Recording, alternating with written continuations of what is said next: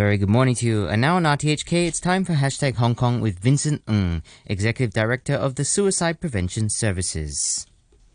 Over the past 10 years, there have been around 900 to 1,000 suicide death cases in Hong Kong every year. According to the preliminary figures from the coroner's report, there were 1,010 suicide cases in 2021, which was similar to 2020.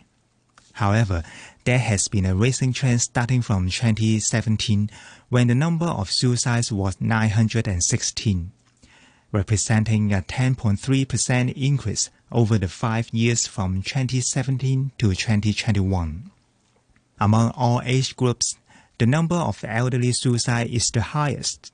There were 446 people aged over 60 who took their own lives last year, accounting for 44% of all suicides. The elderly suicide rate has always been higher than other age groups over the years, and in the past 2 years, it had exceeded 40%. The elderly population accounts for about 20% of the total population. It is obvious that the high suicide rate of the elderly is alarming. Among every 2.2 suicide cases, one is a person over the age of 60. According to the figures from the World Health Organization, WHO, for each person who takes their own life, there are more than 20 other such attempts, and many more have serious thoughts of suicide. Many people suffer intense grief or are otherwise profoundly impacted by suicidal behavior. Especially after being affected by COVID in the past 3 years, our society has undergone major changes. Amid the economic downturn, unemployment, social distancing, and other epidemic prevention measures, people feel frustrated and tired.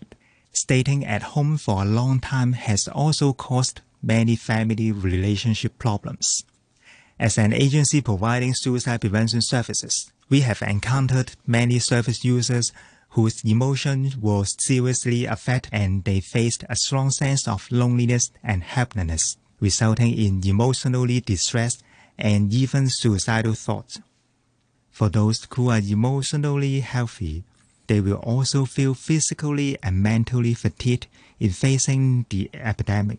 For those who already have emotional instability or mental problems, the impact during the epidemic has been really serious. Besides, according to the statistic of our hotline service, the number of handled calls has increased 20% when compared to the first half year of 2021 and 2022. On average, we have handled over 380 calls per day. There is an increasing need of our services as the epidemic poses ever more challenges daily. Suicide has always been regarded by some as the behavior of the weak, and some people even think it is a manifestation of selfishness and avoidance of responsibility.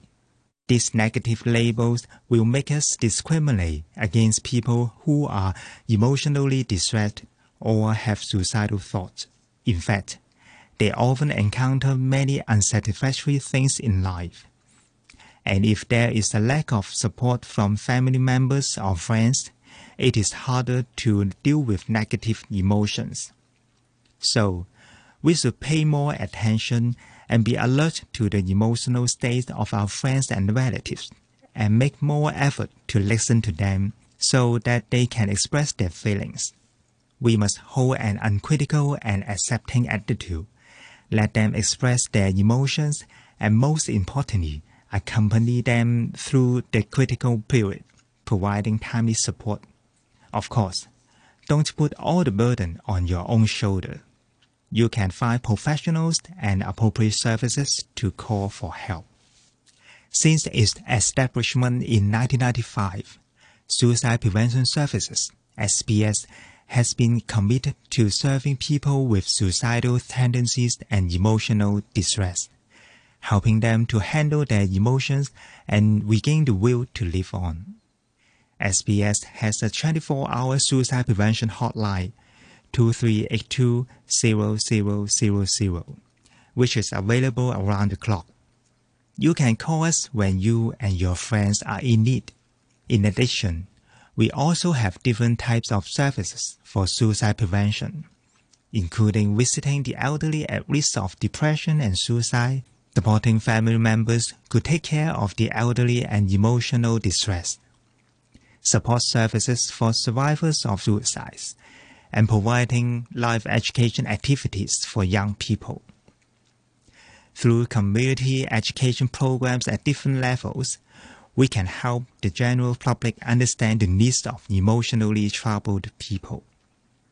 September 10 is World Suicide Prevention Day, and through this letter, I hope we can all play a role in supporting those experiencing a crisis or those bereaved by suicide.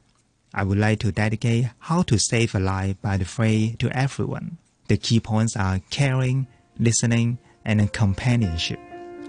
Let's save lives together.